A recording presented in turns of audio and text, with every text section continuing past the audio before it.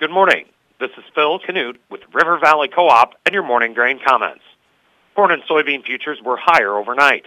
December corn finished the overnight session up 2.25 cents, settling at $4.9825. November soybeans were up 6.5 cents, settling at $12.96.5. In the outside markets, as of 7:40 a.m., the U.S. dollar index is off 130 points, trading at 106.47. November crude oil is up $3.64, trading at $86.55 a barrel. Precious metals are all higher.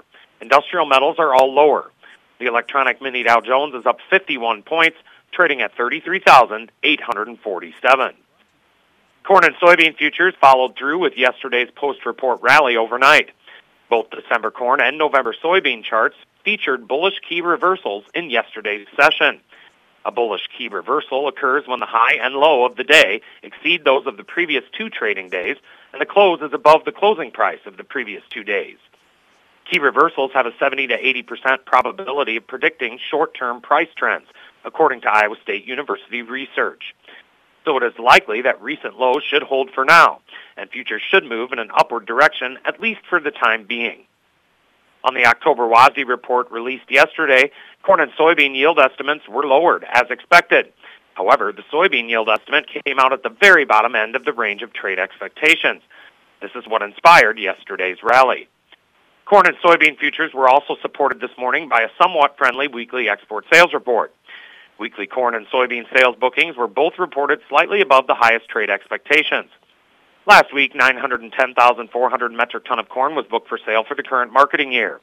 This figure is slightly above the highest trade estimate, is 50% lower than the previous week's sales, and is 9% lower than the prior 4-week average. Last week's corn export shipments totaled 812,900 metric ton. This figure is 33% higher than the previous week's shipments, and is 22% below the prior 4-week average.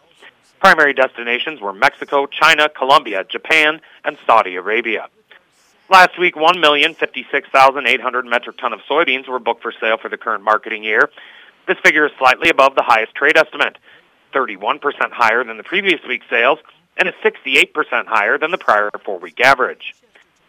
Last week's soybean export shipments totaled 1,435,900 metric ton. This figure is noticeably higher than both the previous week's shipments and the prior 4-week average. Primary destinations were China, Germany, Mexico, the Netherlands, and the United Kingdom. Yesterday, the funds bought 5,000 contracts of corn, bought 15,000 contracts of soybeans, and bought 5,000 contracts of wheat.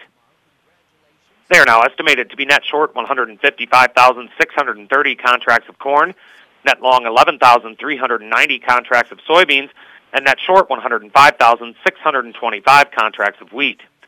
This afternoon's CFTC Commitment of Traders report will show actual managed money positions as of Tuesday.